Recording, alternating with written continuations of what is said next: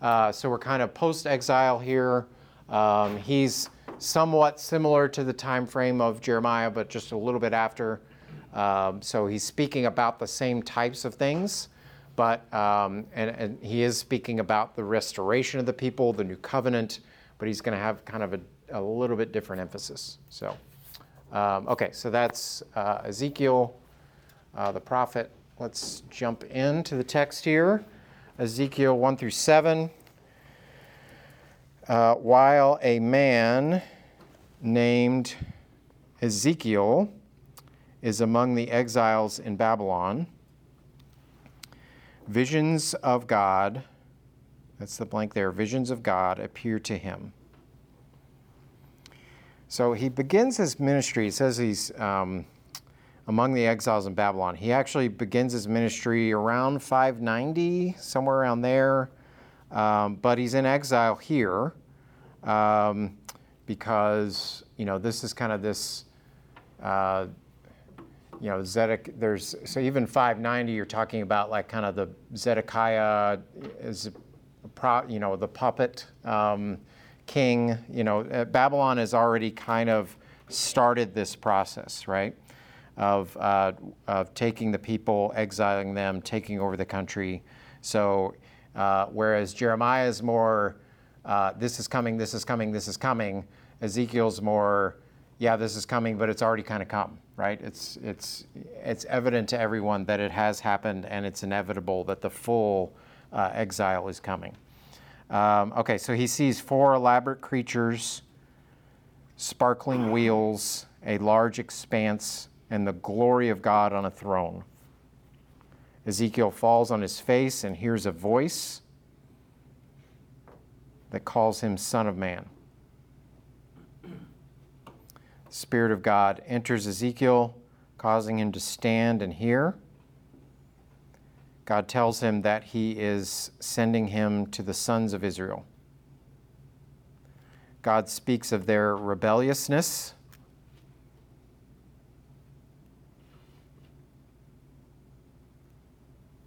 but tells Ezekiel not to fear. God gives him a scroll to eat. That's how we know this is a vision. Scroll to eat, telling him to eat it and speak to the house of Israel. God says that they will not listen, so Ezekiel must be tough and resilient. You can even say, be like Jeremiah, be tough and resilient. He's taken to observe some other exiles for 7 days. This is chapter 3. These exiles live in Tel Aviv, which is kind of Syria, like current-day Syria. So he's taken to observe some other exiles for 7 days.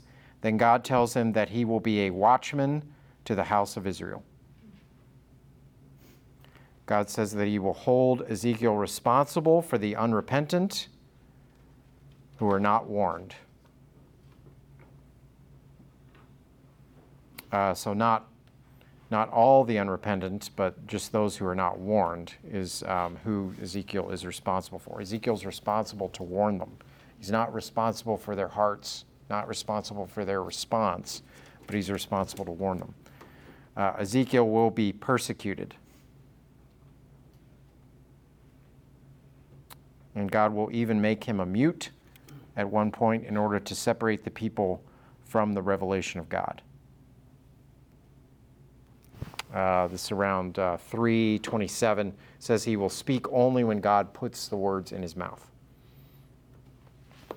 Okay, so chapter 4, Ezekiel predicts the coming siege of Jerusalem.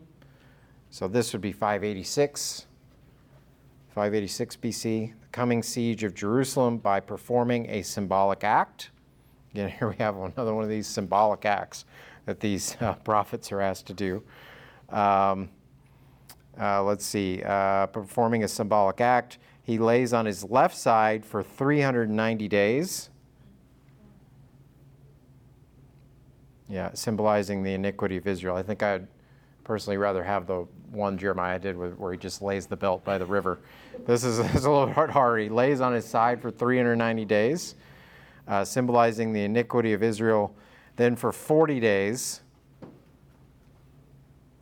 symbolizing the iniquity of Judah,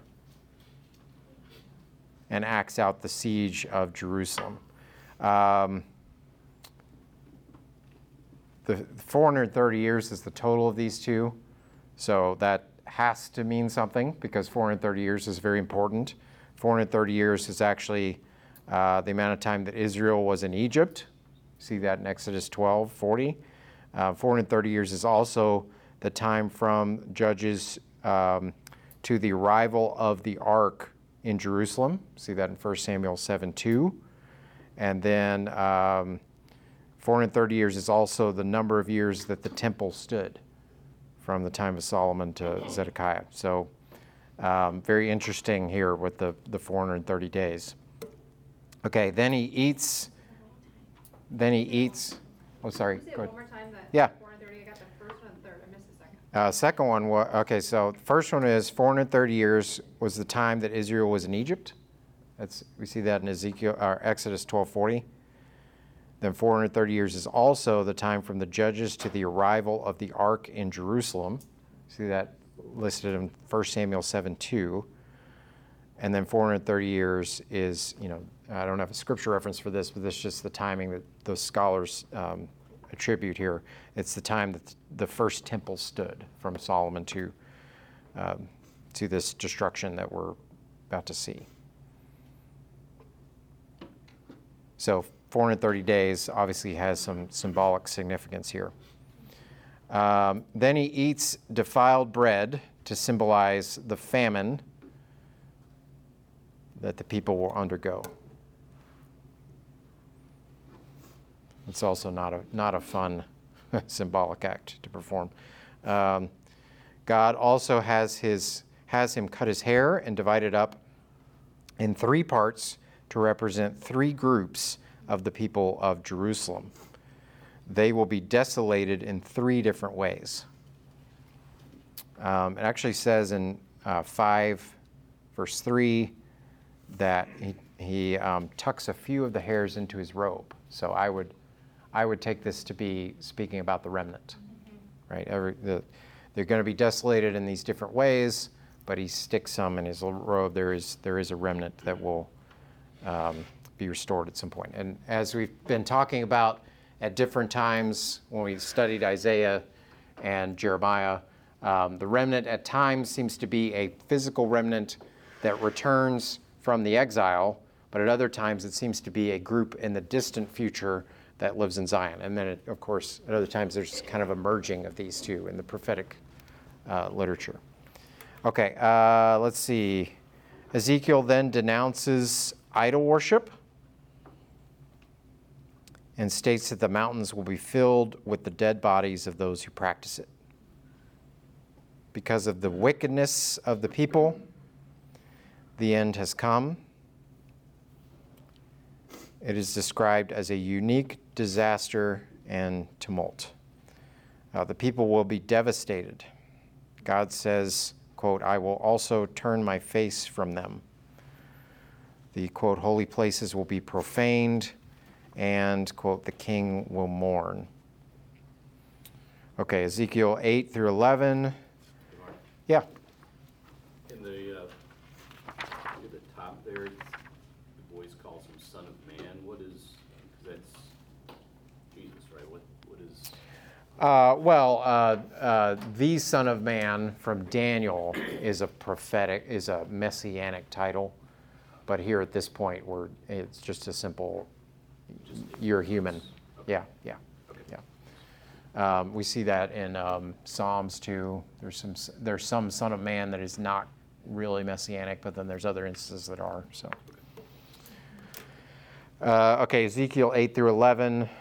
Ezekiel is taken to Jerusalem in a vision, and there he sees the glory of God. He also is shown idols at the entrance of and inside the temple. God shows him that the elders are speaking to idols because they do not think God is present. That is the key to understanding this book. It's about the presence of God. They do not think God is present. They think he has forsaken them. God brings executioners to deal with the people. He marks out the remnant as a means of protecting them and tells Ezekiel that this punishment has come because, quote, of perversion. For they say, the Lord has forsaken the land, and the Lord does not see.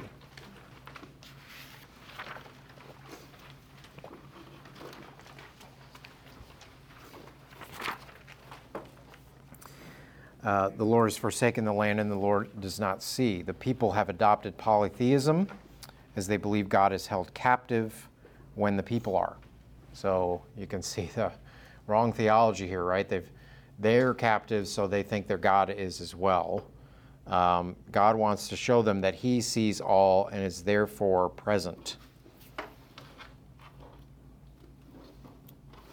It's their sin which keeps them from his positive fellowship, but he is there. So that's a real key to this. The theology here is their sin does not affect his character, his omnipresence. It can affect their fellowship with him, but it does not affect the fact that he is there. He does not change. He still is omnipresent. Then God brings fire against Jerusalem, and Ezekiel gets a vision of God's glory departing the temple. 1 Kings 8:10 is where the ark is actually brought into the temple, and the glory of the Lord filled the temple. So here we see the glory of God departing the temple. It says that he left the temple through the east gate. This is chapter 10, verses 18 through 19, and then 11, 22 through 25, talks about leaving through the east gate. This east gate is actually where the glory of the Lord will return in the last days. So that's next week. Ezekiel's going to talk about that. Ezekiel 43:4. Glory of the Lord is going to return again through the east gate in a future temple. So, Ezekiel is taken in his vision to the east gate of the temple, where God shows him the men who advise evil to the city. God knows the sin of the people and will bring the sword on them. They have, quote, not walked in my statutes, nor have you executed my ordinances, but have acted according to the ordinances of the nations around you. God proceeds to reassure Ezekiel, promising that the remnant will be restored. Much like in Jeremiah 24, God says that the remnant will be made up of exiles. This remnant will inherit the land of Israel and will remove its idols. God says that he will, quote, give them one heart and put a new spirit within them. So Rich talked about Ezekiel today and this concept of the new covenant in Ezekiel, where a new heart will be given. That'll be next week. We talk about that particular passage, but this is kind of a preview of that Ezekiel's giving here. He's going to give them one heart and put a new spirit within them. That will happen with the remnant in the future. Ezekiel's vision ends, and he tells the remnants in Babylon what he has seen. Okay, so let's actually read. Let's go back to this question of God's omnipresence. Could I get a volunteer to read Ezekiel 8, 9 through 12? Read those 4 verses out loud. Anybody? Yeah, Gerald? 9 through 12? Yes. Ezekiel 8, 9 through 12. And he said to me, go in and see the wicked and detestable things they are doing here.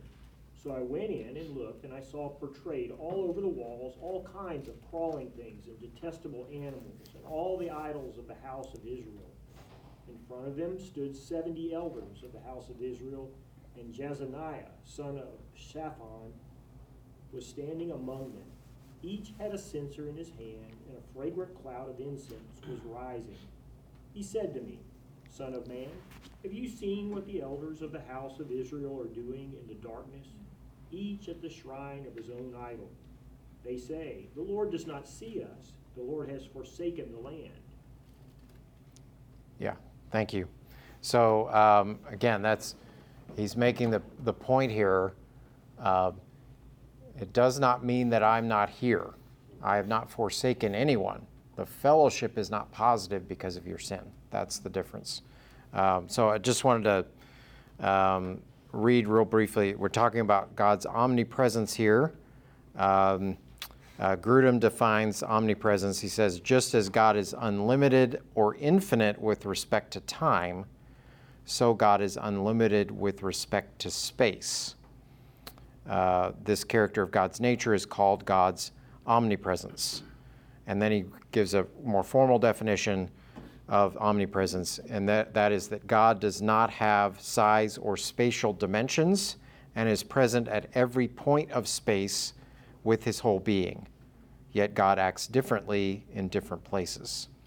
So, so we're not talking about. Sometimes I think we get into a little bit of a misnomer here. We're not talking about pantheism, where there's a God is everywhere in nature. That's more the Star Wars, the Force thing, right? It's more that he's present in every aspect of life.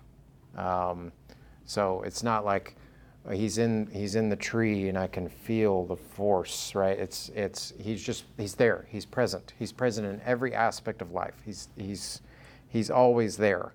And any fellowship that is broken between him and I is on me, right? It's my responsibility. It's because of my sin. Okay, so that's a little bit about God's omnipresence. I think, again, when we start talking about trying to apply this to our lives, because we're Old Testament covenant, a lot of these things are Old Testament covenant, we need to be careful. But I think anytime we can look at a characteristic of God and his character, which does not change, we can try to apply it to our lives. So let's talk about that now. Significance here, God is omnipresent. We must not forget that he is around, especially when we need help, or when we need help, or when we are tempted to sin, because, quote, no one will know. So just open it up for discussion. Do you sometimes think that God is not present? Do you sometimes make him into a man-made God who is bound by space?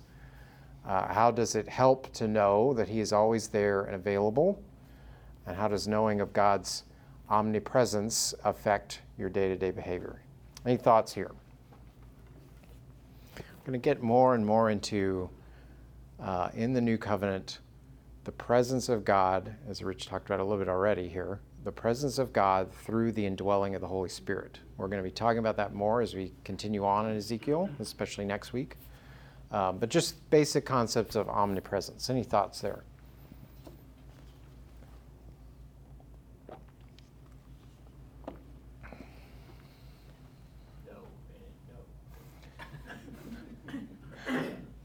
I sometimes forget, that he's there. Mm-hmm. Sort of like you're in a room and there's lots of people in there, but when there's nobody in there, you think you can do stuff and nobody's watching. Yeah. Intellectually, I go, oh yeah. And I think the Holy Spirit sort of is supposed to kind of be reminding us all the time. Right. It's like, I'm here. Yeah. And when you suppress that, that's when you don't listen to that voice, that's when you, just like that Romans verse in 7, you do the thing you don't want to do. Yep. It's good. Anybody else? Dovetailing off of that, it's very easy for me just to get up and really go through my day and just, have my to-do list and do my thing and just, I'm going to the store, I'm going to an appointment, I'm doing this, I'm doing that, and just like what Gerald was saying, of just forgetting that, well, wait a minute, I'm not here to do my to-do list, I'm here for him, like every part of my being is supposed to be for him, and it's easy just to go headstrong into my week with my agenda. Yeah, it's good. Yeah, on the flip side, a lot of that's sort of that, oh, I'm sinning, but at the same time, probably I don't avail myself. It's just like, I'm in a situation right here, I should ask, he's here, I should just ask, and I don't ask. I just sort of forget that he could fix this right now. He could stop this from happening or something, and I don't do that either. Yep. Very good. All right, let's move on here. Ezekiel 12 through 14. In order to illustrate the exile and its effects on the people, Ezekiel carries luggage around and digs through a wall. So carrying the luggage around, it symbolizes the exile. That's a little bit simpler symbolic action. This represents the prince among the people who will try but fail to escape the punishment of God. Let's see. The people think that Ezekiel's prophecies are, quote, for many years from now. This is chapter 12 there, 21 through 23. So Ezekiel's going to be dealing with a few different incorrect assumptions or incorrect theologies. This is one of those. God says that, quote, none of my words will be delayed any longer. Whatever word I speak will be performed. God tells Ezekiel to prophesy against the false prophets of Israel. God says that he will bring his wrath against these prophets for deceiving the people. He also speaks against the women who practice magic. These deceivers are not the only ones at fault, as the people listen to lies. The elders of Israel are condemned as they have set idols in their hearts, yet they still come to Ezekiel for advice. See if I can get there. 14:3 is about where we are here. 14th, verse 3. Son of man, these men have taken their idols into their hearts and set the stumbling block of their iniquity before their faces. Should I indeed let myself be consulted by them?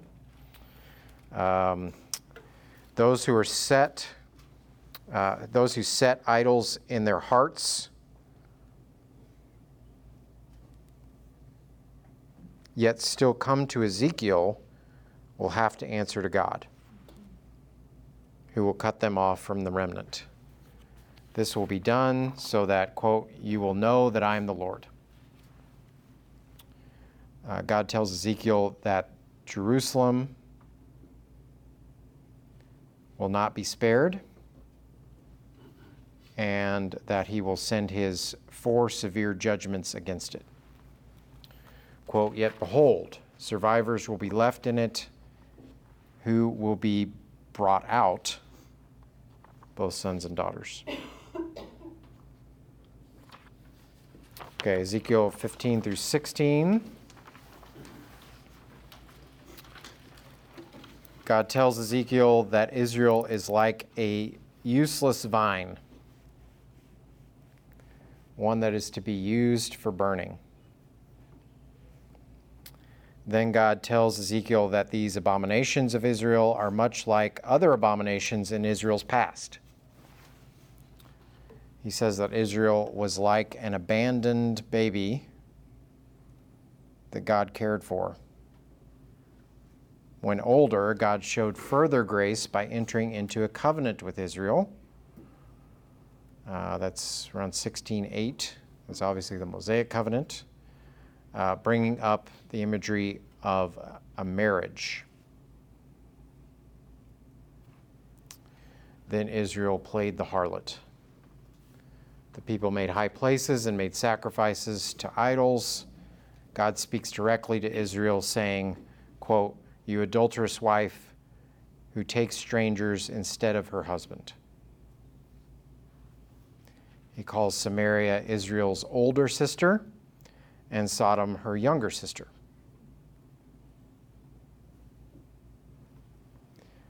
Yet, quote, you acted more corrupt in all your conduct than they. Ouch. That is quite a charge.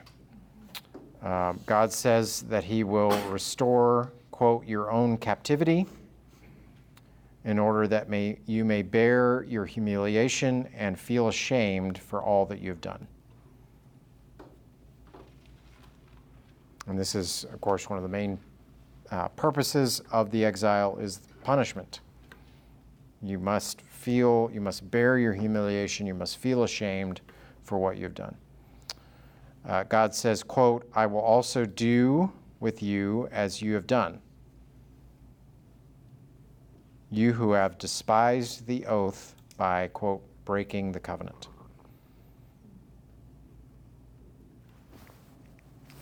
Again, the remnant becomes a bridge to the future, as God says he, quote, will remember my covenant with you in the days of your youth, and I will establish an everlasting covenant with you.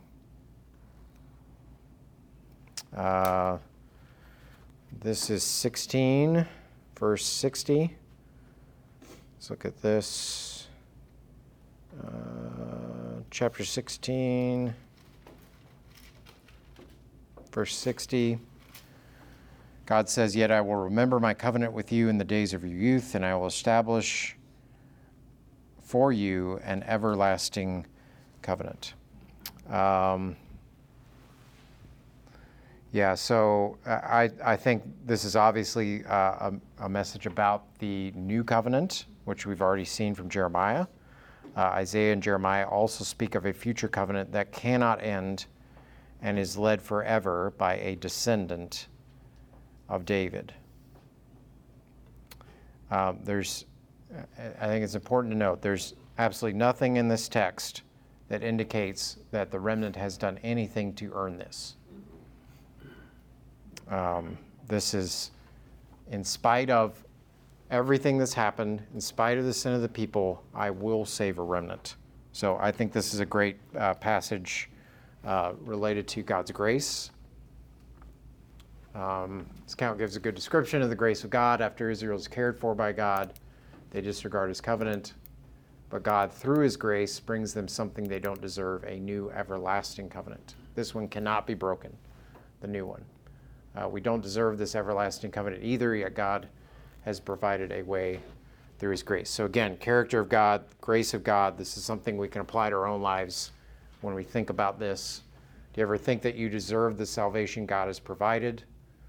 How does understanding God's grace prompt you to respond to him? Any thoughts here? Grace of God.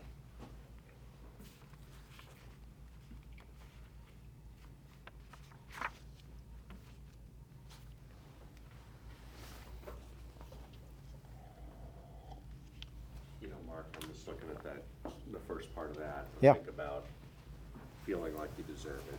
Yeah. And I didn't come to faith until I was in my 30s. Mm-hmm. And I thought, it would have been great if I had come as a child, right? But I have a very real sense of just how sinful I was, because it wasn't that long ago. Yeah. And that part in particular, just for me, boy, that's just not something I've ever struggled with. I know how wretched I was. But I just wonder sometimes, if you're a child and that can become so far behind in your memory, I don't know, it's not an experience I can relate to, but yeah, that one's never been a struggle for me, I have to say. Sure, yeah, right. Anybody else? I guess I'm on the flip side of that. Yeah. I would say that I would never actually say that, because I know it's not true. But sometimes I act as if, or I think as if salvation is something that I just deserve. When I know it's not. Right. And that I'm just as depraved as anyone else. I just received his grace so early. Yeah. Good. Anybody else?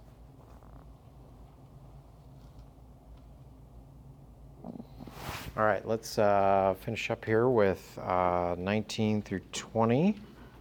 I'm sorry, not 19 through 20, 17 through 18. Okay. God has Ezekiel speak a parable about two eagles. One represents Babylon and one Egypt. The eagles pluck a twig representing Israel off a tree. But much like the twig, Israel cannot survive by fearing Babylon and seeking help from Egypt. It is God who is in charge of the covenant, yet he will make himself known to the people. Yet he will plant the people back in the land, and, quote, all the trees of the field will know that I am the Lord. God interacts with the people's attitude about sin,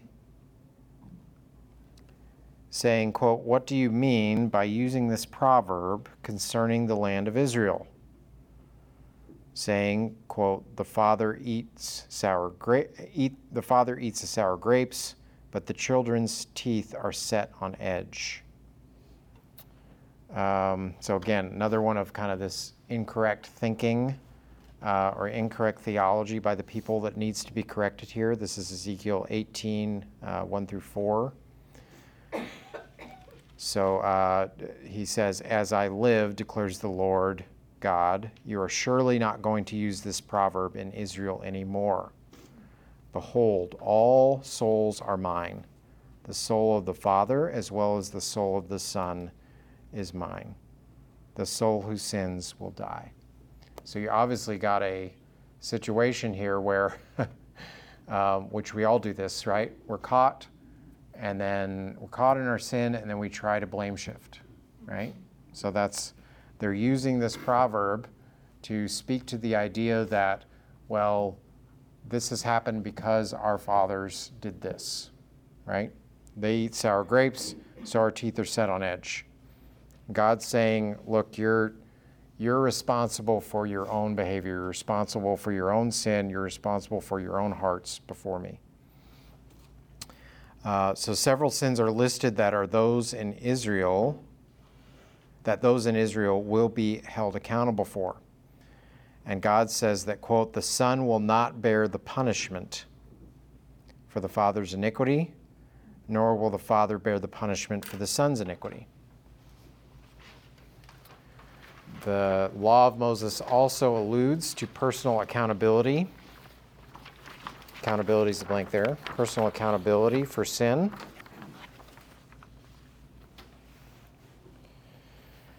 God emphasizes that his ways are right and just.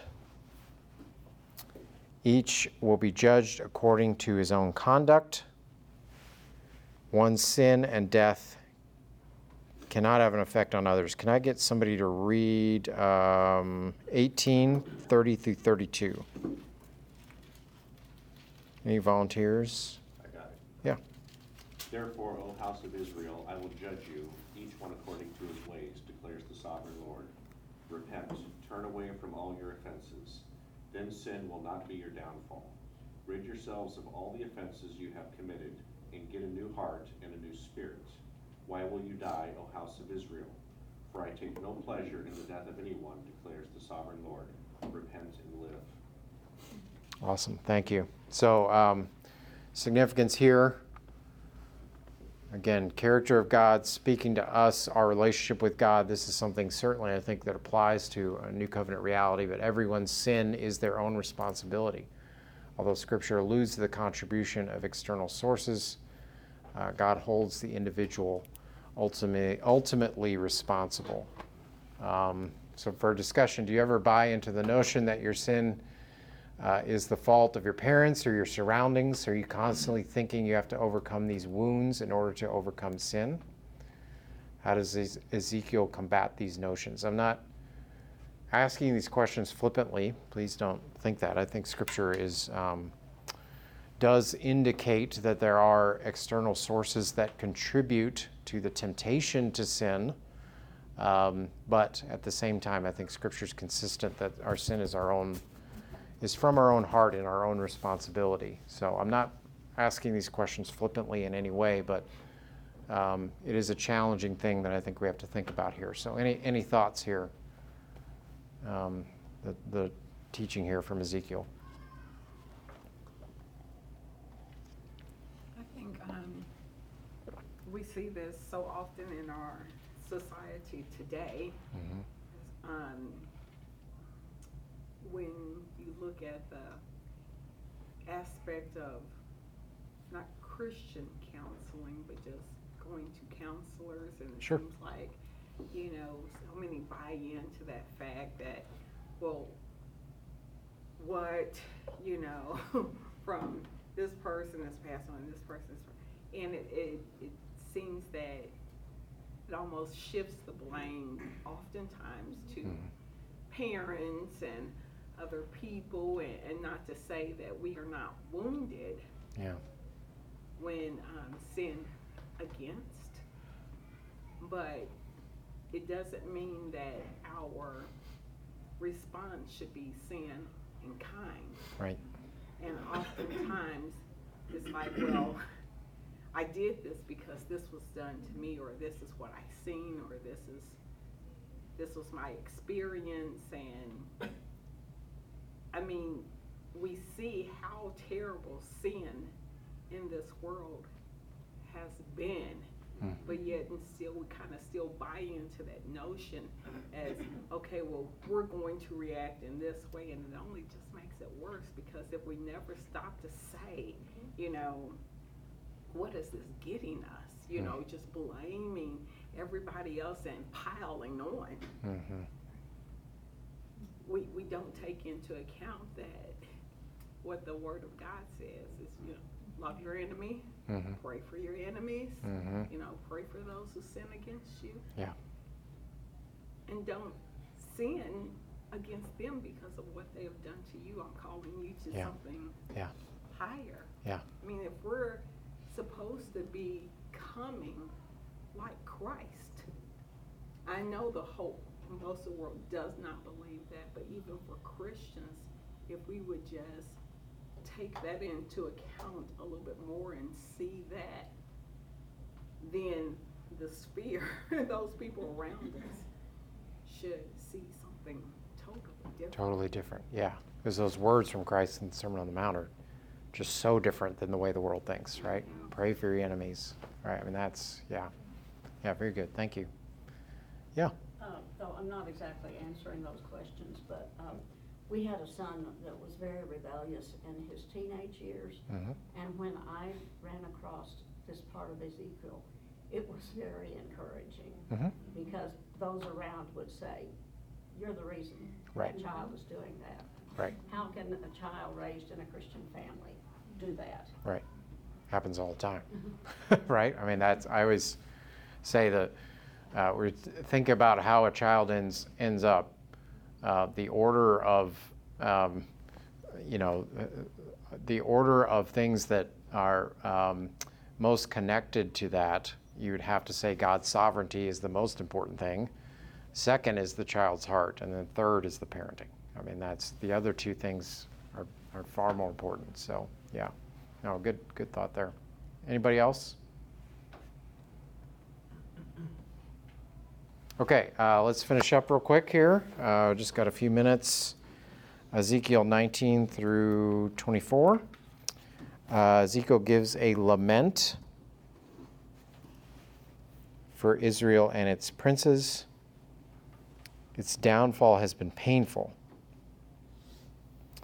Fire has consumed it, quote, so that there is not in it a strong branch, a scepter to rule. So that's obviously some intertextuality with Genesis 49:10, which talked about the scepter that will come in the line of kings that comes from the line of Judah. So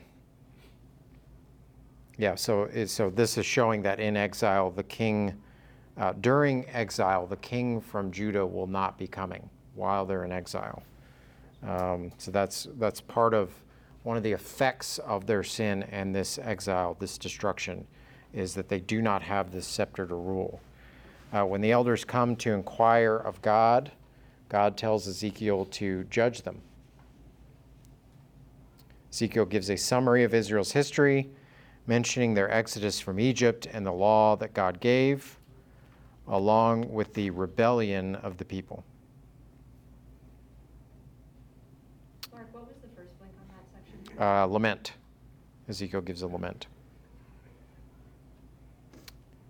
Law of God that God gave, along with the rebellion of the people. God says that he withdrew his hand from punishing Israel in the wilderness for the sake of his name. God says that he even gave them over to false prophets and their laws as a punishment. He again says that he will plant a remnant back in the land one day. He sees not only the return from exile for the people, but a future time of reign by the Davidic king. So next week Ezekiel will discuss this more, the reign of the Davidic king. It's kind of the last section of his book. This will all be done for my name's sake. Then starting in chapter 21, God continues his assessment of the people by giving a parable about the sword of the Lord. Ezekiel says that the sword of Babylon will take down Jerusalem. God has even made it so that Babylon will choose to destroy Jerusalem.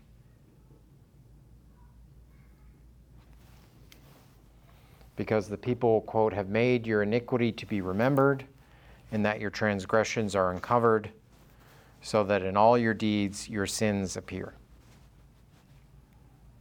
God says that the king will be removed until the king, quote, whose right it is to claim the throne, comes to claim it.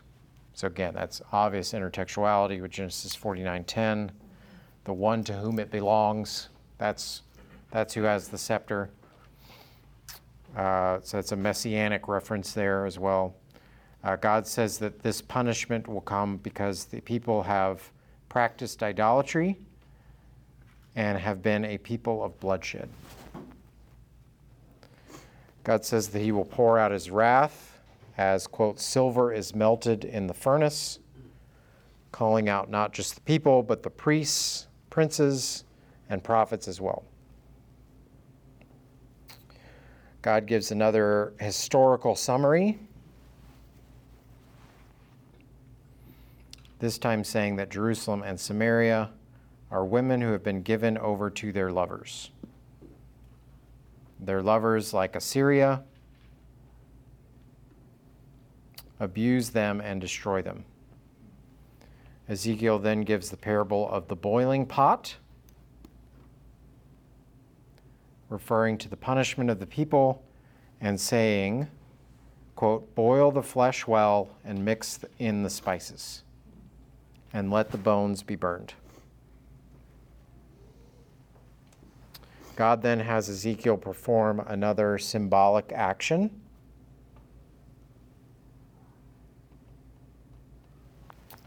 God tells him that his wife, your desire of your eyes, will die.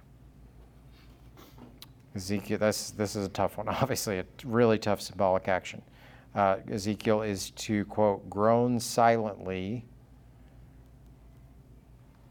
make no mourning.